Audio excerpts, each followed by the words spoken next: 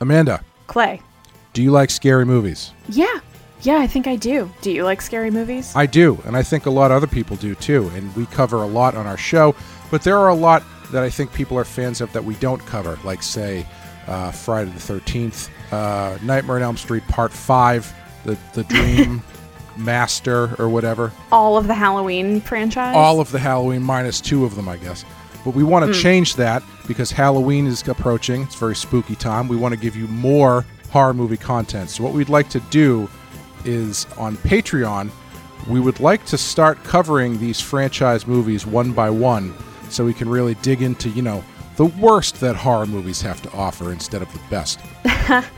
But in order to do that, we have to hit a certain level of fundraising on our Patreon, which you can help us do.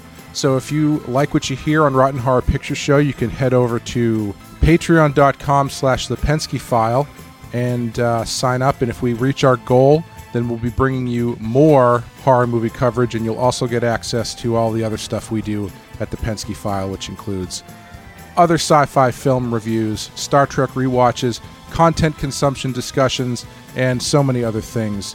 I don't know how we have time to do any of this. It's a lot. It's a lot of material. It really is, and I don't have a job currently. Even more reason for you to sign up for the Patreon. So if you'd like to do that, Amanda and I would love to bring you some more horror movie content. So thank you guys, and happy early Halloween. Spooky Halloween.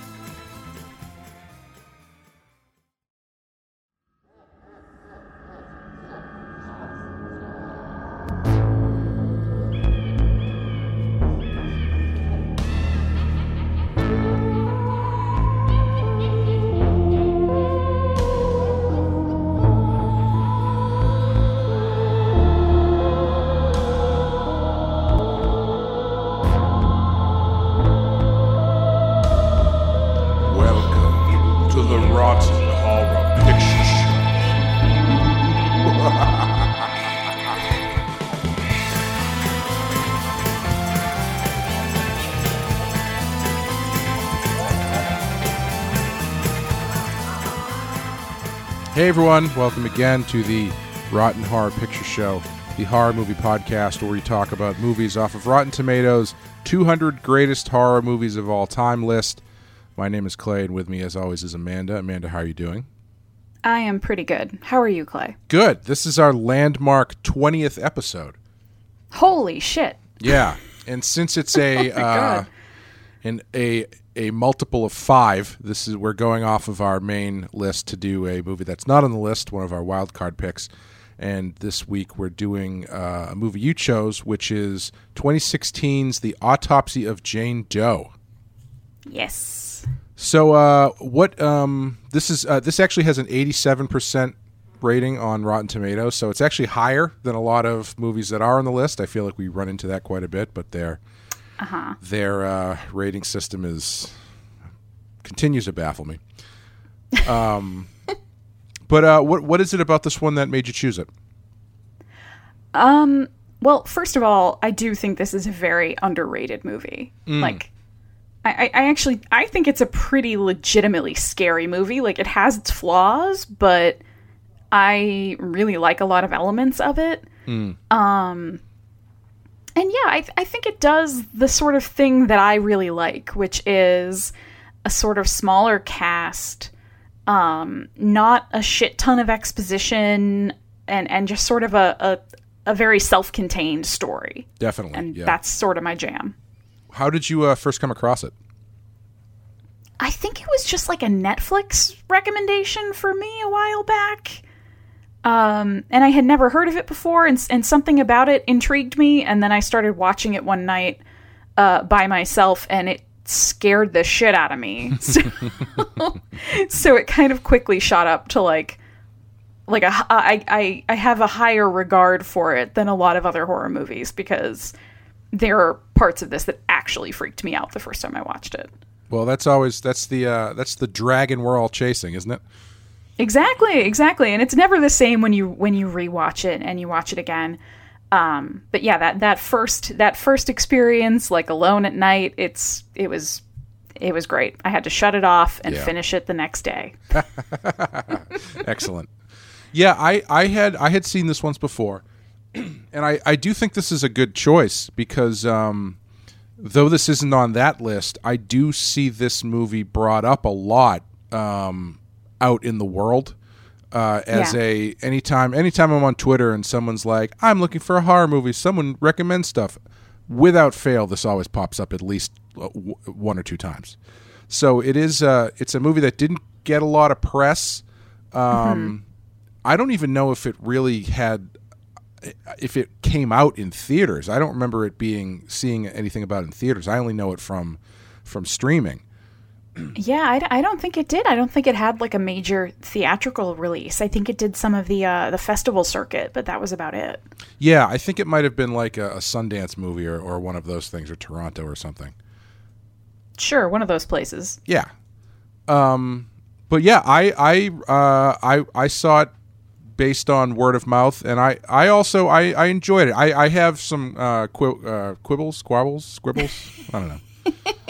I got some issues. I think quibbles is the word, but whatever. Yeah, quabbles. But yeah, overall, I think for a we were talking last night, and I was saying that I feel like this movie kind of has a similar energy to it, to like Starry Eyes. And I feel like it kind of falls under that umbrella of like, oh, this is one that kind of went under the radar, but a lot of people recommend or should recommend because it does. It's kind of, you don't expect it to be as solid as it is, because it's, if whether or not it's just a streaming thing or something, it is an underrated movie that I think benefits from the word of mouth. Absolutely. And I think given that it is a relatively low budget and sort of not a major major studio release, like given those things, that what it's able to do with the resources it has is pretty impressive. Yeah, absolutely. Yeah. So yeah, we'll take a quick break, play the trailer, and then we will get into it.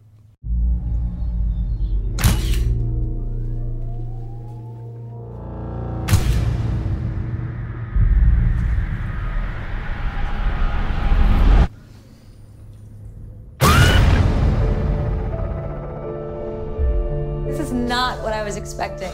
Can I see one? No. What's that for? Make sure he's dead.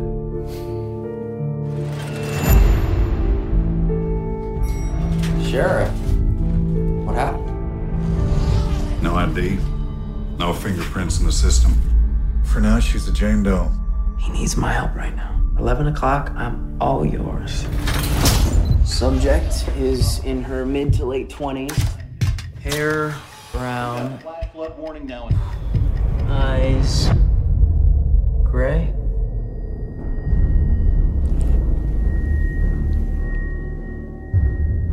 What happened to you? First, they bound her. Then they ripped out her tongue, poisoned her, paralyzed her, forced her to swallow the cloth. What is that?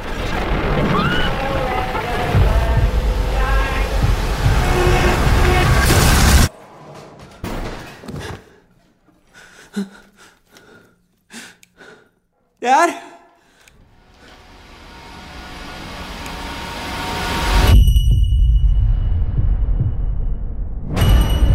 No one could see what we have seen.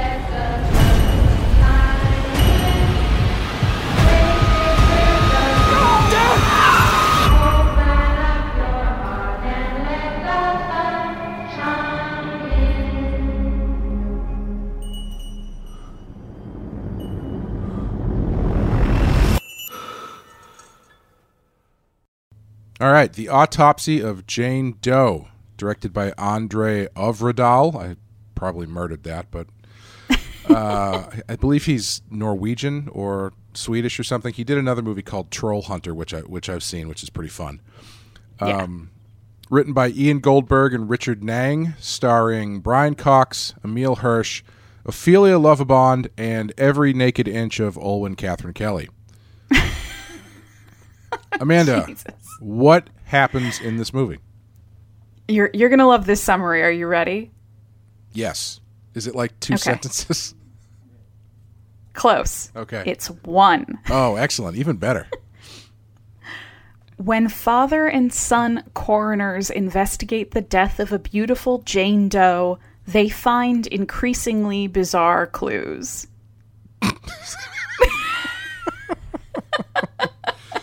Okay. Yeah? I mean, it's not wrong. It's not wrong.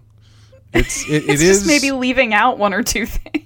It is about as vague as the some of the story elements in the movie, so maybe it's just on the same page as that. I do love that it works in the fact that said Jane Doe is beautiful. Oh yeah, I mean you have to. Yeah. You don't. I mean no one wants to see the autopsy of ugly Jane Doe. Mediocre looking Jane Yeah, Doe. no, Average American body type Jane Doe. no. I mean she's an alive like 7, but she's a dead 10. You know what I'm saying? Oh, come on. That was horrible. Yeah, I know. Yeah, you're going to hell for that one. Things we will find in this movie include intense morgue-based hazing, sinus flies, The worst. the worst kind of flies, extreme subdermal tattooing, Which is probably going to become popular, I think, very soon. I mean, why not? And I'm going to put this one in quotes because it's not mine. Shitty cats getting what they deserve. That's all Brian. That's not me either. That's just what I pulled from Brian Cox and his. Oh, that poor cat. Yeah. And then, as is tradition, questionable parenting. Yeah, a bit of a stretch, but I don't know. I'd say that there's some that conversation they have in the elevator definitely smacks of questionable parenting. So Yeah, and said morgue-based hazing that happens to the poor That's girlfriend. true. Like, Yeah. that's not cool, Dad. yeah. But yeah, so this movie I think has a fantastic premise. Yes. And the first half of it I think is really, really great.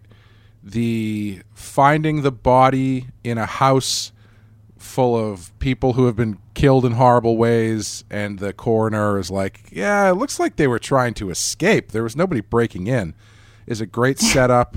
The bringing the body to the morgue and having it be such a mystery is great. And, you know, in autopsies are always fun in movies because it's like solving a puzzle inside a person, you know? Yeah. And they do a really great job with it, with the stuff that they find inside and whatnot. Where this one kind of falls apart for me is once they leave the autopsy room for the first time, and it's not that it's bad, because it's not, because I think the gags and stuff that they do are a lot of fun. It just feels like they are a little bit... they don't feel of the story, if that makes sense. They just kind of feel like gags they could do in a morgue.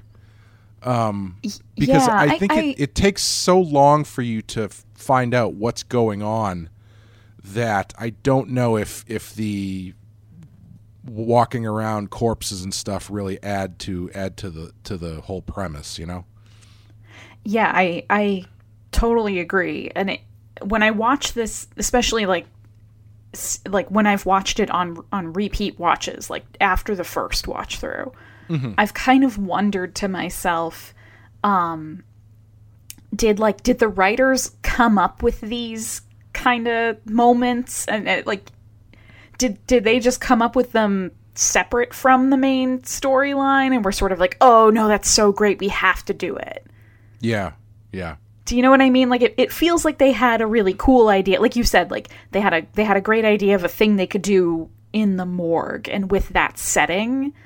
And they did it because it was a great set piece and a great moment in a morgue, rather than because it fits with the story. You know what it actually really feels like? It feels like something that started as a short film and then they expanded it out into a feature, because the short film, it feels like the short film would have been all of the stuff on the two ends of the movie that take place in the morgue, because I mean that's a perfect setup for a short film. You got the two guys trying to figure out what's going on with this body. Turns out to be some sort of witch thing, and then they get killed or whatever. It's just when you have to expand it from 45 minutes or whatever to 90 minutes, and you got to figure out what to put in that extra time, that extra 45 minutes.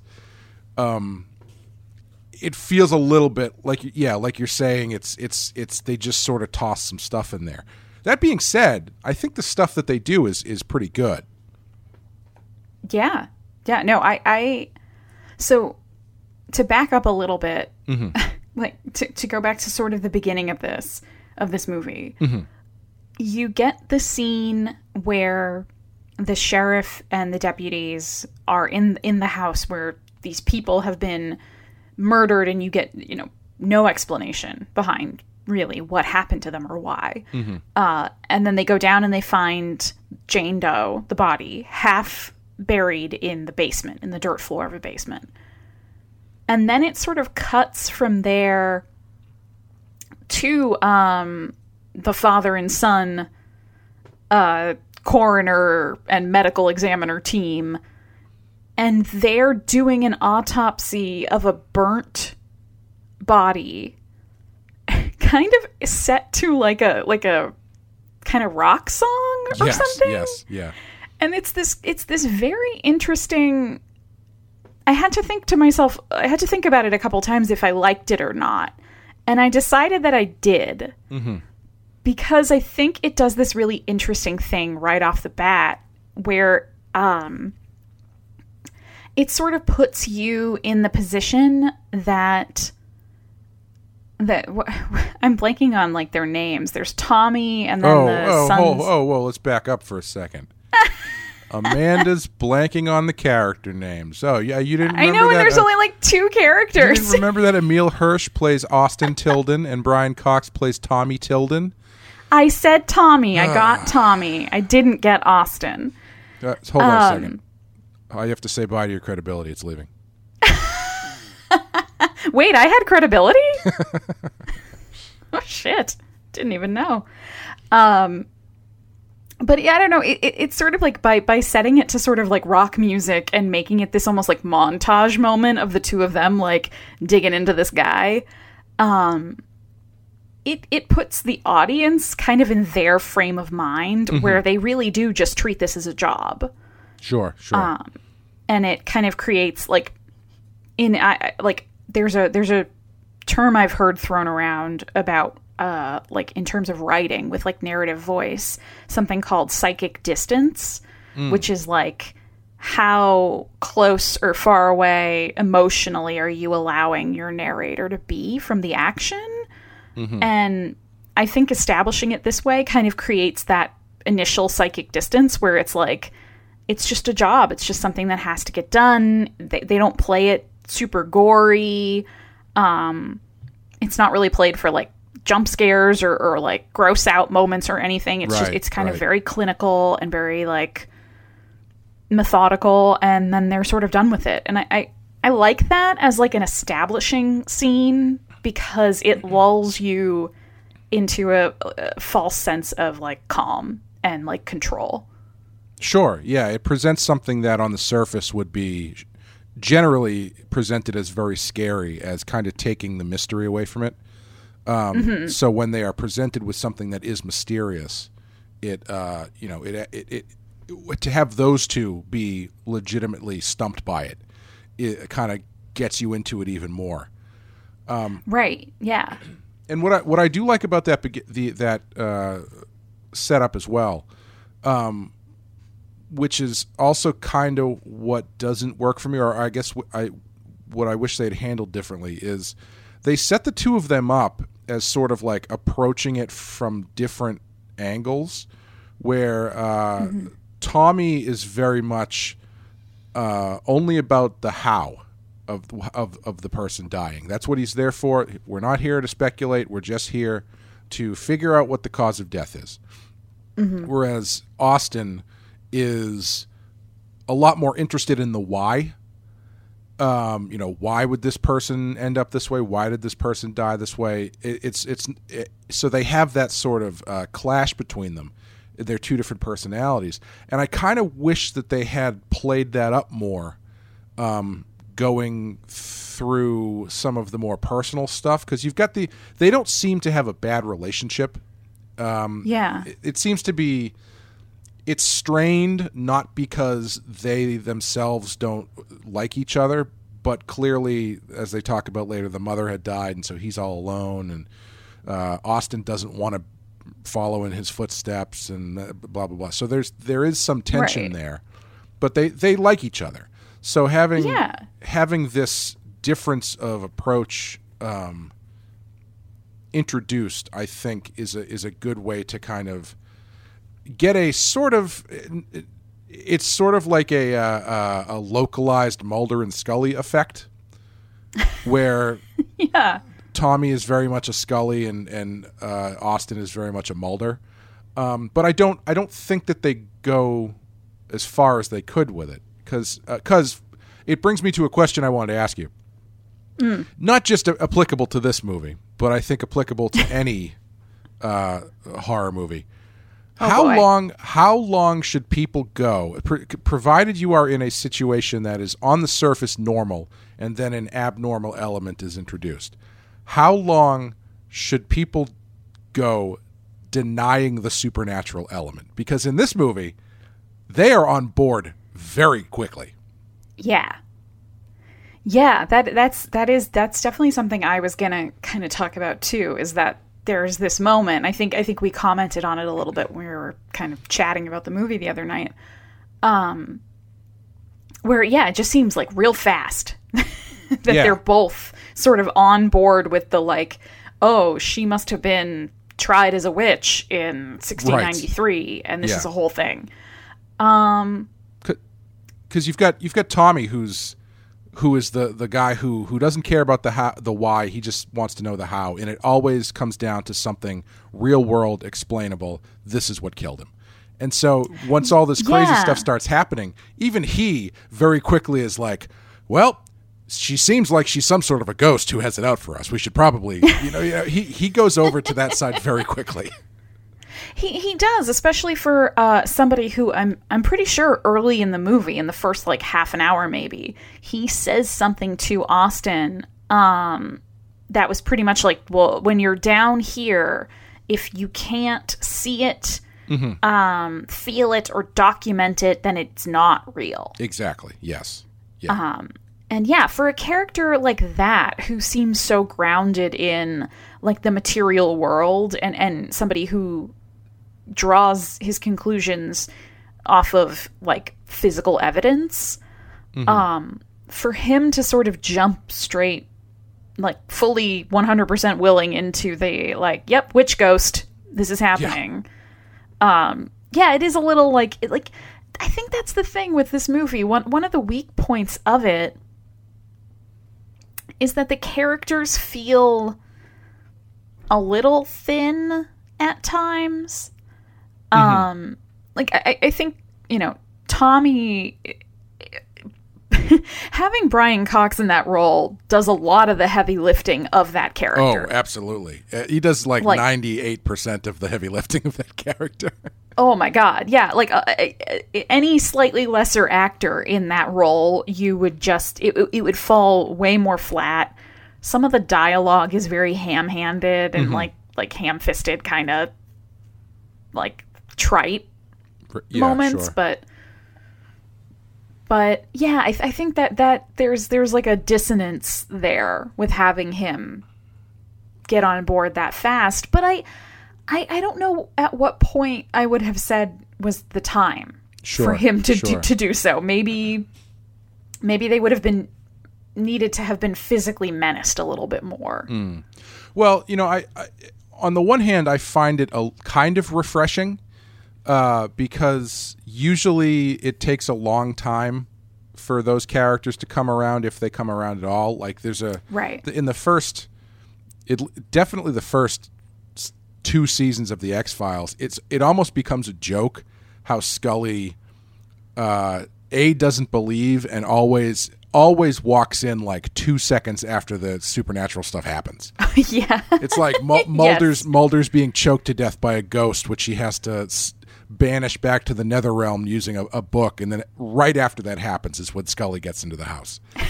Right, or she's been like napping in the hotel room and he's like gone to get the ice and is getting like menaced by something.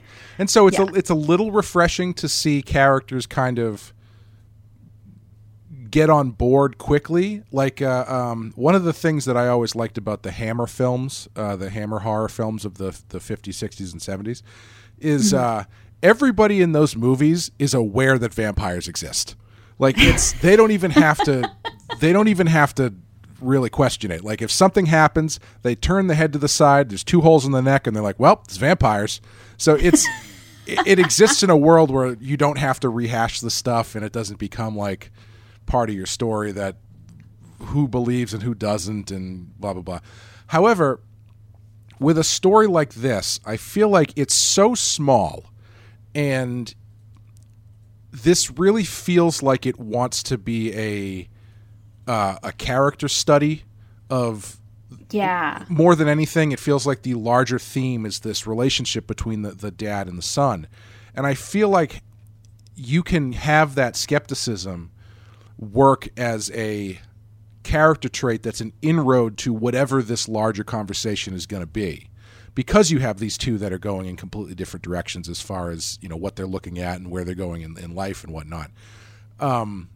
And so taking that off the board so soon feels like you are leaving some meaty character stuff on the table, I think. Absolutely. I think especially given that the wife/mother has died. Mm-hmm. I think if you position Tommy as a skeptic, as somebody who's very much like, the material world and the reality around us is all there is, it's all we have, and then we die, and that's it. If that's like his belief system, then losing his wife is, you know, even more devastating than if he were a religious person, because he's not thinking, I'm going to see her again in the afterlife, or she's like happy in heaven or what have you. Like, it's really fully, she's gone. And he's built to be that kind of character because he deals with death every day, and because he deals with it in such a clinical fashion that there's no romance to death for this guy. And even after when he has to kill the cat, I think he say something to the effect of that cat was the only thing I had left of your mother, or something like that. Yeah, I think he says like that. Like as much of a pain in the ass as that cat was, it was one of the few things I had left of her, or something like that. So it's like it's he has no illusions about this romance of the afterlife and whatnot. And then you have him presented with a very supernatural element that is it's not confirming an afterlife, but I mean it's kind of is. I don't know what it is. I mean it's confirming the possibility of an afterlife, which seems like much more than he ever expected to experience. Right. So you would think there would be some sort of, like, I was kind of hoping for it, because there's that moment where he sort of decides to give himself to this malevolent being, whether she's a witch or something else.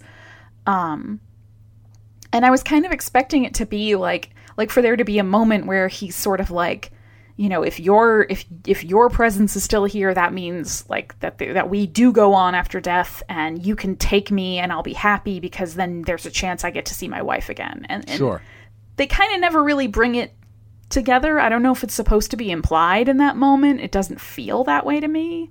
I could it just see feels them, like a missed opportunity.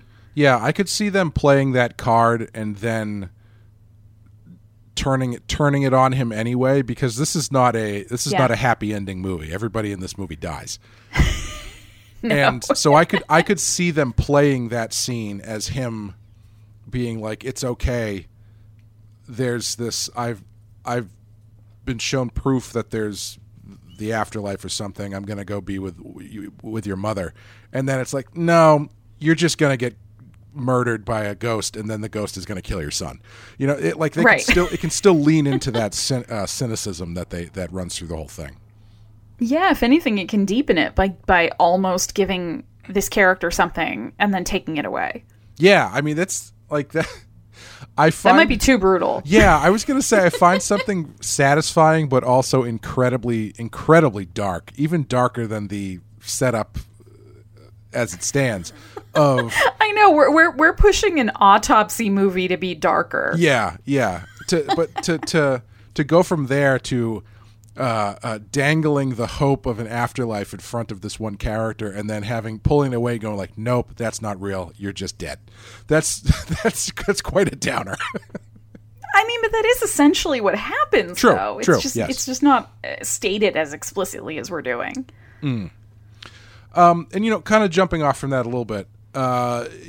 We've talked about up to this point how you and I both kind of gravitate towards minimal exposition, minimal detail kind of stories that sort of just live in the story that's being told and don't rely too much on backstory and exposition and long-winded blah blah blah. Just kind of they do what they're going to do, they do it well, and they get out.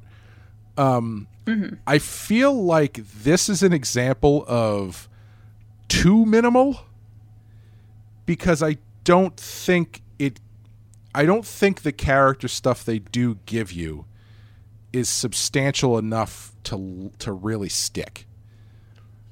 The first thing that I don't think totally works is they have this setup, which is great. Again, all the setup is great, of Austin talking with his girlfriend. Clearly he's going to leave, and he doesn't know how to tell his dad that he doesn't want to do this anymore. But I don't think that ever comes up again. Do they ever have that conversation? I don't think so. Yeah, it's weird to me that never comes up. It's even in the elevator when they're having that conversation, it never comes up. Like, it doesn't even come up. I feel like it would come up right before the weird stuff starts happening. So it's like you have that moment where, okay, they're even further apart now, and now they've got to go do this autopsy on this body that turns out to be really weird, you know?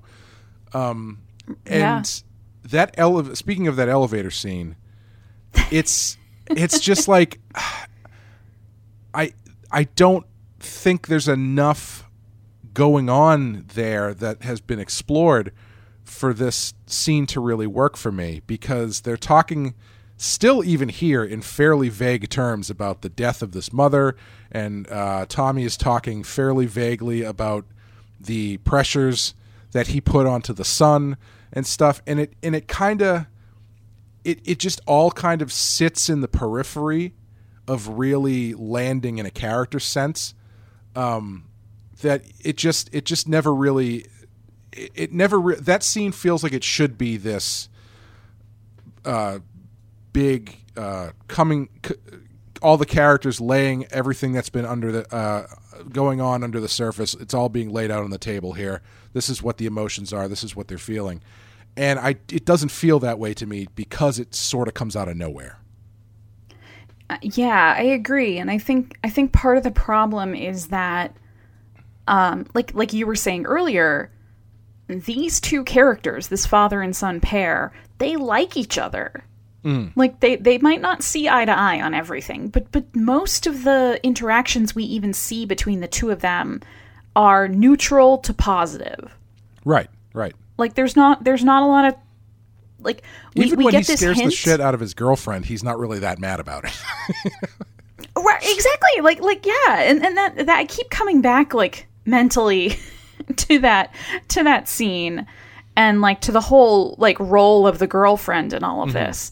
But just to, like, before I get onto her, to finish my initial thought, just like, I wonder if they didn't kind of show more of a tension between the two of them when they're actually interacting, not just in that kind of side conversation exactly, Austin has with the girlfriend. Like, if there would be sort of more of a catharsis during the elevator scene when Tommy kind of almost does his sort of like apology, like mea culpa kind of talk. And it's also strange because I don't know how old Austin is supposed to be in this. Right. I'm I was assuming having trouble figuring that out too. Yeah. Yeah, I mean, he seems young enough, but also like post high school. Yeah. You know, like 22, 23, 24. Yeah, he's old enough. I kind of feel like part of that is Emil Hirsch just looking very young. Yeah. But he's old enough. He's old enough that he is the second on an autopsy. So he has enough schooling behind him that he can deal with that, but he's young enough to still be living with his dad and sort of struggling with the following in his father's footsteps story. So it's kind of hard, to pin down exactly what it is. I'm surprised. I don't think I would have liked this if they added it, but it feels like the kind of scene that's missing is him with his girlfriend, the girlfriend being like, you didn't go to 4 years of medical school just so you could cut up dead bodies in your parents' basement. You know, and he's like, I know, I got to talk. You know what I mean? Yeah. Like it's like you've got setting up this idea that the mother died, the father needs help, so the son came home. And the son doesn't want to be here, and he thinks there's enough time that's gone by. But that's all that stuff that I'm talking about that's like on the periphery that they don't really get into, so it's hard to really ground exactly what's going on. Yeah, I mean, an easier way to sort of do that would have been having the girlfriend, she's coming to visit from New York City. You know, like they met in college, and now he's back with the dad since the mom has died. And so he's been long distance with his girlfriend. Like, you could kind of do something like that would imply that he had moved away at one point and he had come back. Because she seems very much like a townie girlfriend. Like, it seems like he's when he's done working with his dad, they're going to go to the drive-in or something. Like she doesn't. Which I mean, it's not a bad thing or anything, but it doesn't present that distance that I think the character needs. Right. And it adds to the sort of mystery of like exactly how old are they? Right, like how old is this couple? Are they 19? Or are they 25? Like there's a big difference between those two. Like if they were, actually what would have been a nice way to handle that is if when they start the autopsy on Jane Doe, when he's doing the recording, when he's saying who's doing it, and he says, I'll be attended by Austin Tilden, and then Austin very kind of curtly says, that's Dr. Austin Tilden. You know what I mean? Like something to imply that he has more medical training than necessary, and he's here as a favor.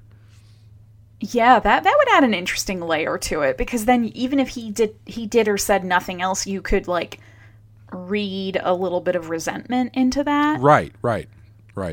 And, you know, what you were saying about the elevator scene, he's apologizing, and I think that's the thing. It's like I don't exactly know what he's apologizing for. Yeah. And I think that's the meat that's missing. Yeah. Yeah, there's like not enough. It's sort of, this movie tries to introduce some conflict by having Austin have this girlfriend. Mm-hmm. But the girlfriend is kind of she's written like we're talking about how some of the characters in this movie are a little thin. Sure. Her character is extremely thin. Oh yeah. Like so thin. This is a joke setup. So thin that she could fit right through the crack of a door to get downstairs. I don't know how she got downstairs because they couldn't figure out a way to get out. How did she get back into the house if the only way they could get out was the elevator? I have no idea. Anyway, that was a long way to go for a ham sandwich. Continue. I thought you were going to say she's so thin it's almost like she's been wearing a corset for 400 years. No, I wouldn't objectify her like that. Well, come on. They make the comment about the Jane Doe's waist. Anyway. It's not all looks, Amanda. Jesus. Look, about this beautiful corpse, it absolutely is. Like we said, if she was mediocre looking Jane Doe, That's it true, would not yes. be as interesting a movie. No, but with the girlfriend, she comes in and she's kind of this like peppy, a little bit of like a firecracker. Like she sneaks up on him and she scares him and she's all like mischievous about it. And then she's like, "Oh, I'm just taking a look around," and like waltzing through the morgue and insists on going into the autopsy room and insists on looking at one of the corpses, which is like, I think a fairly like inappropriate and like borderline unethical thing to do. It was inappropriate at the one end, possibly illegal at the 10 end.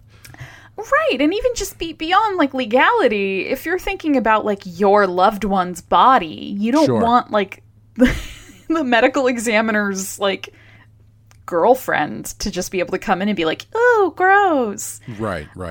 But she turns really quickly from this sort of like kind of like inappropriately into it, like a little too into the morgue and a little too into the bodies. And then the minute they sort of prank her by ringing the ankle bell, she's just like, "Oh, I can't believe you." Right. Yeah. And it's just very like, I don't know, like it just seemed, I don't know, that just seemed like very cliche almost, like girlfriend is upset or annoyed with you no matter what you do. I don't know. Yeah, it bothered me. Her character is uneven, to say the least. Yeah. I mean, she's not on screen long enough to be uneven, because she's got, I think, like 2 scenes and then she gets axed to death by accident. Yeah. One of the scenes is her getting axed to right. death. Yeah. But yeah, I feel like, especially in a movie like this where where it's so lean as far as characters and so lean as far as plot, I feel like a character like her needs to be that much sharper. Right. So her appearance serves a very specific purpose. And whether that's to get across what the Austin's relationship with his dad is, or to get across what's going on in the autopsy room to some extent, I think she needs to be that much more clear as to what her purpose is. Yeah. Have introducing this extra character into the environment and into the story has to serve a really direct purpose that like you're saying is very clear, and I think it just they muddy it a little bit too much with her.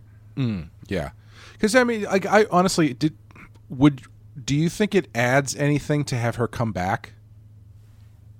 It's just another body, you know. I don't find her death to be particularly, at least story-wise, it doesn't make a ton of sense. I guess she's there, so she just seems like someone who's there to get killed at a certain later in the movie. Yeah, it's interesting because, like, it's interesting that we get, if I'm remembering the order correctly, we get Tommy's apology to Austin pretty much right before he axes her. That's right. He apologizes. And then he kills his girlfriend. Right. And so it's kind of weird where it's like, if you're trying to set up a conflict between these two characters and something that one of them needs to feel bad about, there you go. Right. Like, and like, you didn't really need to bring the whole, like, well, your mom died and I put a lot of pressure on you. Like, no, it could have just been, wait 5 minutes and then have it be, oh my God, I'm so sorry I killed your girlfriend. Yeah, and even after that, like after he kills her, they kind of both move past that pretty quick. Like, Austin has his dramatic scene where he, holds her and screams or whatever. But then after that, it doesn't really come up again. I mean, arguably, yes, they have bigger fish to fry at that point when you've got a witch demon in your autopsy room, but trying to do something about revenge. But it just seems like such a it just feels like a manufactured plot beat to have the girlfriend come back and get killed. It does, and I think part of it is that, like, I think a couple of the, like, overarching themes of this movie are the concepts of guilt and punishment. Like, who is guilty? Sure. Are they really guilty? Who deserves punishment? Does it matter if someone deserves punishment? Or is it enough that you're just able to mete it out on them? Yeah. That's a good segue to move into talking about the body / monster itself. It is interesting that she is presented as this spirit of vengeance, so to speak. But she seems to mete out that vengeance on people who are, they're not exactly. It's not entirely dissimilar to like The Thing, in that the Tildens didn't do anything. I mean, they did something in the larger sense of like the history of men doing awful things to women, I guess. But it's but in a larger academic sense. Yeah, but they themselves don't seem to have really. They're not bad people, and it's a thing where I find the monster to be very interesting in its setup, but I think its purpose is a little bit vague or a little bit unclear, or even the way it's meting out this vengeance seems kind of strange too. Like it all kind of falls under the same umbrella of like the middle part of the movie just feels like they're doing a bunch of scary stuff that doesn't really, because I don't know why she needs to summon dead bodies to track them down other than to pay off the ankle bell gag, which is fantastic. That works really well. Oh yeah. Did you watched Picard, right? Yes. Did it drive you as insane as it drove Wes and I that they set up that thing on the Borg cube about having the green badge, and they're like, well, if the badge starts flashing green, you better watch out because that means that there's Borg coming, and they just never did anything with it.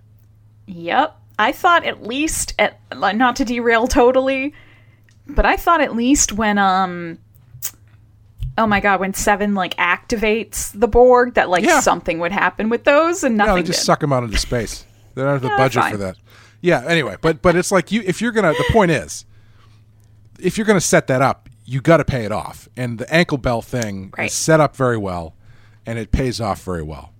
But yeah, what's your take on the witch monster vengeance spirit aspect of the whole thing? Well, so I really like, I think we briefly mentioned this earlier. I like the fact that her body itself is sort of a map or like a puzzle of all of these different things. Like, I really like that element of like being able to like find these clues on her and in her body that tell you like what has happened to her, and like that drops these weird sort of like, I keep saying like these semi-esoteric hints and elements that are really interesting, and I find like I love that shit. Like, you know, they pull a weird cloth out of her and it's got her own tooth inside of it, and it has symbols and Roman numerals all over it. I'm all about that weird kind of like just bizarre grotesquerie sort of stuff. But as much as I enjoy her backstory and the build up to realizing that she is probably a victim of witch trials hundreds of years ago. Oh, and also she's still somehow partially alive. Which I think all that's really well set up, where they find the paralytic agent in her system and all of these different things. The way she bleeds like she's not dead. I think all of that builds really well.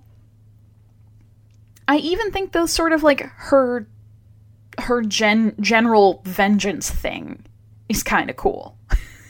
Yeah.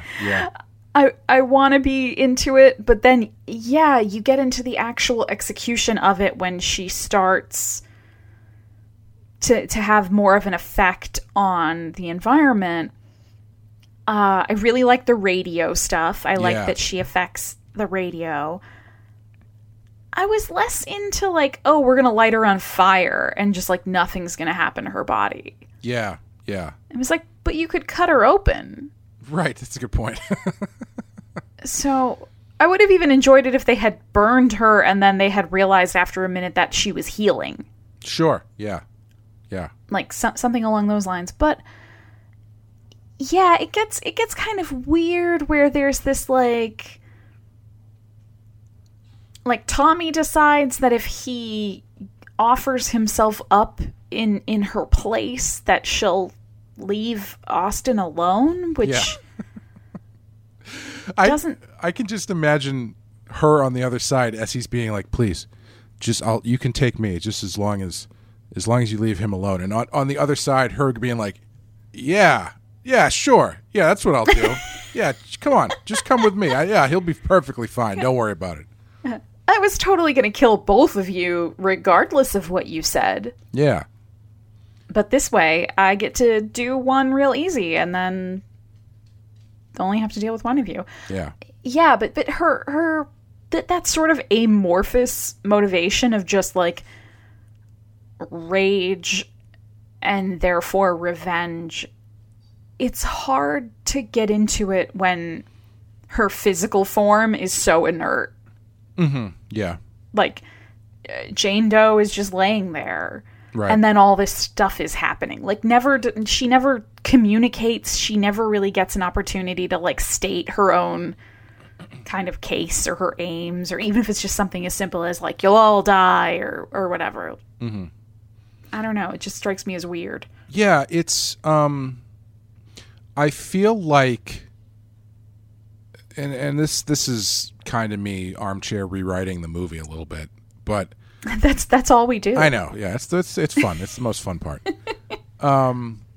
It almost feels like what this should be is, because it's tough to have a spirit of vengeance when there's no direct vengeance to need to be meted out. You know? Yeah, like she's not even from the area. Yeah, she's from like Swampscott or something. The Northeast. Yeah, Danvers or whatever. Yeah. She, the real Salem, which is technically, is it Danvers? I think is the real Salem. I think it's Danvers. Yeah. Yeah, and it feels like what this should be is there's a schism between the father and the son, and Jane Doe, her presence starts drawing out the things between the two of them that need to be, so it's like it's more like they are going crazy. It's causing them to go crazy or something, as opposed to them just like running from ghosts, where her just being there puts this, for lack of a better term, spell on the two of them that causes them to kind of get darker and darker, and they start accusing each other of things and that kind of thing. Which would go along well with the witch trials. Exactly, yeah. Yeah. And it would make the killing of the girlfriend feel a little less forced if there was more tension there, instead of just like, okay, stand back, I'm not going to look, I'm just going to indiscriminately swing this axe and hope that I hit the ghost. You know. Also, I love you so much, son. Yeah, I'm sorry about that stuff when I made you feel terrible when your mother was dying. Hold on, I got to do this thing real quick, then we can talk again. I'm going to protect you. Yeah. But like, you know what I mean? Like, it feels like that should be what she does, more than literalizing these ghosts and this idea of her getting revenge for being falsely accused, or well, I guess accurately accused of being a witch, if we want to get technical about it. But you know what I mean? Was she alive and a witch, or was she only a witch after she was dead? That's more part of where I feel like it almost feels like a short story or a short film, because it feels, the way that I'm describing it feels more like an episode of The Twilight Zone or something, where this element is introduced, which causes these two other people to the facade between them both to come down, and their worst impulses are amplified, and it ultimately causes their demise. And then it's just this spirit is moved on to the next place where it does the same thing. Having her get into the more supernaturally ghost stuff, it doesn't feel like it's really doing a lot for the story. Which is too bad, because I think it could be reworked in a way that sort of did both. That had the sort of creepy ghost stuff and the bodies running around the morgue, but also played more into this sense of... I think what we're looking for is almost we want more of a sense of like tension and paranoia. Sure. Yeah, definitely. Yeah. Like one of my favorite gags in this movie is when the father is dead and Austin he thinks it's over. Like the lights are back to normal, the radio's playing normal music. He feels like everything's like he's alone and he's going to get out of here. And he goes up to the bulkhead doors for the basement, and he hears what he thinks is the sheriff, Burke, like calling to him and encouraging him to come out. Right. And it's his voice. It's definitely his voice until, and then it starts singing the song that the ghost had playing over the radio. And it was like, I had this moment watching that the other night, and I was like, wait a minute, if she can do that, if she can mimic the voices of other people, like, how great would a gag have been if it was like the mother's voice? Sure, yeah. Somewhere else in the morgue, maybe even in sort of the crematorium section or something. Yeah. And it sent the father like after her. I'm shocked they didn't do something like that. Especially if this death of the mother is such a focal point of their relationship currently. I'm shocked that they didn't bring that back at all. Like, I would much rather see that than the girlfriend get an axe in the head or whatever, Right, yeah. It would be more emotionally... It would have more of an emotional impact if it was the mother, because that seemed to be, at least what the movie was trying to set up as sort of the crux of the issues between Tommy and Austin, is this unresolved, unresolved grief. Right, yeah. And it also, I feel like it does make the ending that much more dark if you have these two who get to this point where they are this tension that's been brought out between them and all this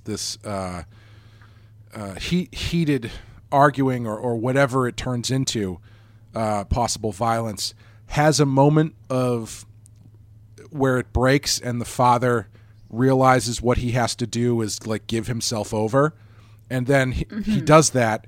He's dispatched, and then the other guy gets dispatched anyway. It does. Yeah. There's man, this could. There's so much potential here. Yeah. Speaking of that song, though, I think that song is really well used in the movie, and that bit where he goes up to the bulkhead or whatever, and the sheriff's voice goes from yelling down to turning into singing this. That works really well. I think that's a very effective bit.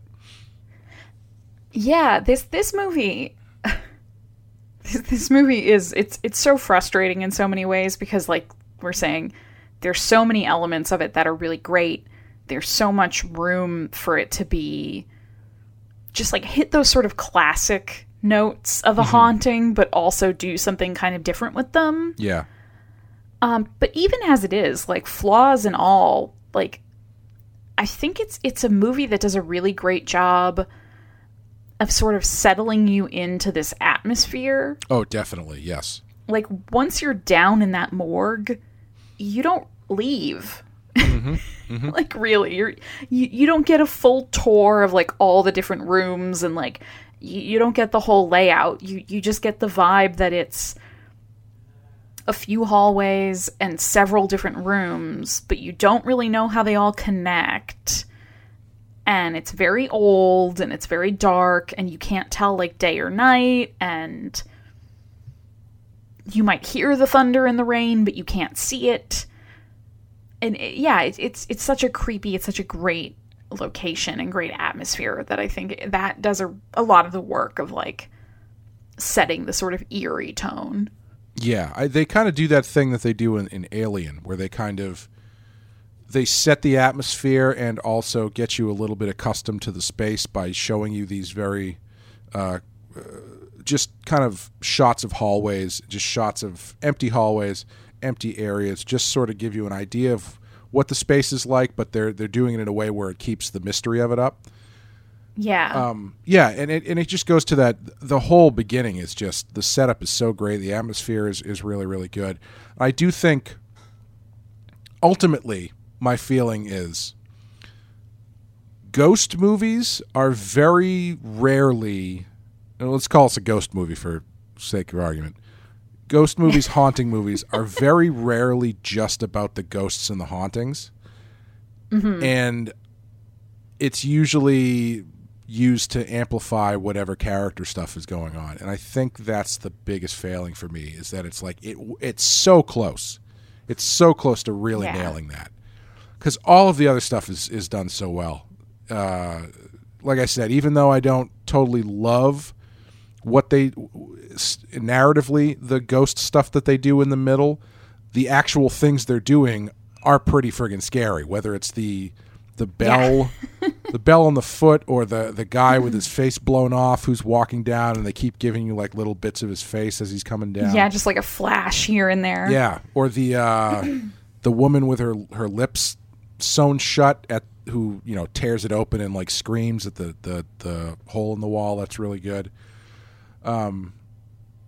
Yeah, that's the execution is great, I think. I have to say, I love that scene with the woman, the older woman's ghost, who has the eyes and the lips sewn shut. When she's like, she's in the hole in the door and she's like screaming through her sewn shut mouth and like pulling at it. And I think like Austin looks through the hole and sees her, and then he like leans back, and then Tommy looks at Austin, and then he looks through the hole, and then he also leans back. Yes.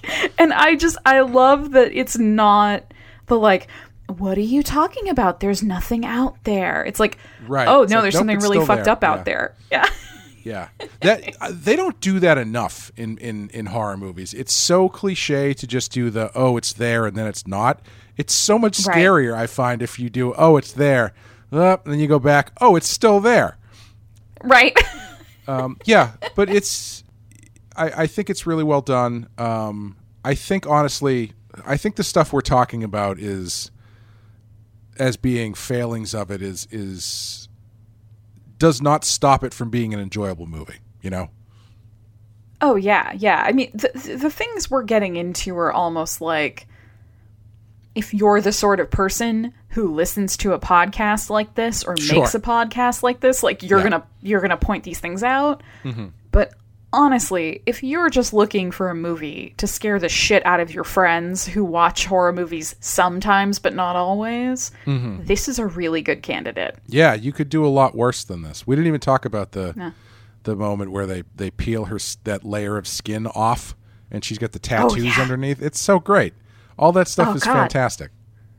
Yeah, the autopsy stuff itself, like I appreciate the fact that, as much as the summary was like this beautiful Jane Doe, and we've kind of joked about it, like her body is never shot in a like romanticized or sexualized way. It's very like matter of fact. She's just there, and this is what needs to happen. It's not like shot to like titillate the audience or imply anything. It's very like clinical, as it should be. But yeah, all the stuff where they sort of are doing the Y incisions and like the rib cutters and all of that is pretty intense. Yeah, and I maybe this is overthinking it too much, but like there's an element too where it's like her presentation is very much almost like a porcelain doll, sort of like her skin's very very white. She's perfect looking essentially, and what they do is they just cut open and destroy this, beautiful body, and it is an interesting. I think though it is kind of weird that they bring it up in that breakdown, I do think it's like part of the disarming nature of the story is, what's the canvas here is not unpleasant to look at, let's put it that way, until they then tear it to pieces. So you're disarmed by this, beautiful woman who turns out to be some sort of, evil monster or whatever. Right. And just sort of the theme that even though their intentions are not bad, like they're just doing their jobs, the violence they're inflicting on her body is still a form of violence. The same way, like, back in the witch trials, the people who were persecuting her for being a witch thought that they were doing the right thing. They also thought they were just doing their jobs. I was just thinking that as you're saying it. I kind of feel like it's a missed beat to have Tommy in like his appeal to her be like, I'm sorry, I was just doing my job. Because saying that kind of, to have him say that, I feel like makes her vengeance factor a more towards them, at least, have a little bit more weight to it, because that immediately, having him say that, given the situation and given what they've now figured out that she is, puts immediate context to why she would be so angry at these guys who are just doing their jobs the way they did either during the witch trials, or if you want to extrapolate it out, during the Holocaust, or any of these other many, many times where people's excuse for the horrible things that they did was, I'm just doing my job. Yeah, and I think I would have enjoyed it, or I would have appreciated it, like, narratively, if they had tied that into maybe the mother's death. Like maybe she was on life support. Maybe he did or did not do something and said, well, what else was I supposed to do? That was the only option. Or do you know what I mean? Like, the thing for me is the character of Tommy seems like one that is just so steeped in this sense of guilt. But he doesn't seem to have done much to really deserve that. Exactly. Yeah. And I wish there was something just narratively or rhetorically that sort of highlighted a way in which he had failed or had a moral or ethical failing. Right. Even if we didn't agree as an audience that it was a failing, if he felt it was. Yeah. Yeah, because I don't know, just like I don't feel like, I guess, I think again this goes back to there being too minimal detail to really parse it out, but I don't feel like either of these guys go on much of a journey. Like they don't come away changed that much, like character wise. They're just sort of. They don't come away at all. No, but like there's. It's just there's just no real movement character wise for them in all of this stuff is just sort of happening to them. I understand. I totally understand what you're saying, and I agree. That's not super fair to me to say, because I mean, like I mentioned The Thing, and there's not a lot of character movement in The Thing either. But I don't know. I think it's different in a movie like that where you've got 17 people who are all pointing fingers at each other versus a small, clearly condensed character study type movie that feels like it's just begging for more character work to be done.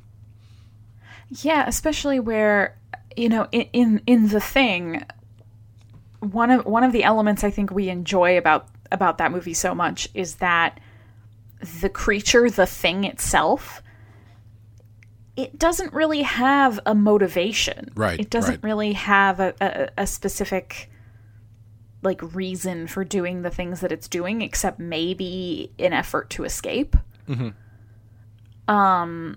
Whereas this movie very clearly ascribes a background and a trauma and a motivation and a sense of revenge Right. to Jane Doe. Yeah. That I then think we're sort of searching for ways in which the movie then like fulfills that. Right. Yes. Yeah, I think that's exactly it. Yeah. So, like we said, this movie is not on the list currently, but it does have a 87%. Do you think Autopsy of Jane Doe deserves to be on the list? I do. I really do, because I think, we're talking about the 200 best horror movies. This is much more of a horror movie than some of the other movies Right. that we've either already talked about or ones we have yet to hit on that are on this list. Yeah. And it's a genuinely scary movie. There are a lot of moments that are really good scares, and yeah, I feel like it should be on there before things like, I don't know, American Psycho. I can't come up. Yeah, I know. American Psycho is always my go-to. We can't even use that anymore because it's gone. I know, and because it's gone. the people listen to the show. That's why.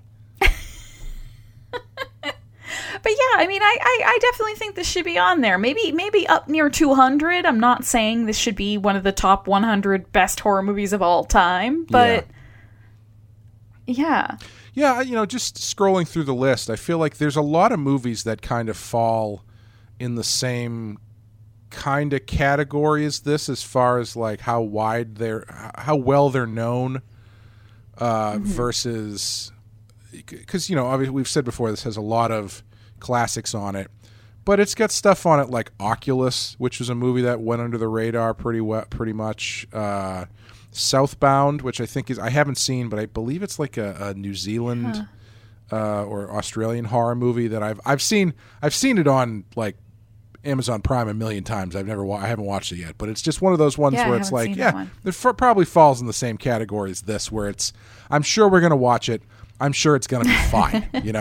Like it. Yeah, well, like I was just gonna say, Southbound actually has a lower rating than Autopsy of Jane Doe, but like Lights Out, I'm sure that's fine, but it's not something that I feel like is. I have a feeling I'm not going to think it's one of the 200 best horror movies ever made. Yeah. Well, isn't Ready or Not on the list? It is. Yes, it's very high actually. And I love Ready or Not. I think it's a really, really fun movie. I don't think of it as a horror movie. Right. I don't know. Again, maybe we're getting too far into semantics. But like Oculus, for example. I've seen Oculus. I like Oculus. That's definitely very much in the horror movie, scary movie wheelhouse. I would swap that for this. Yeah.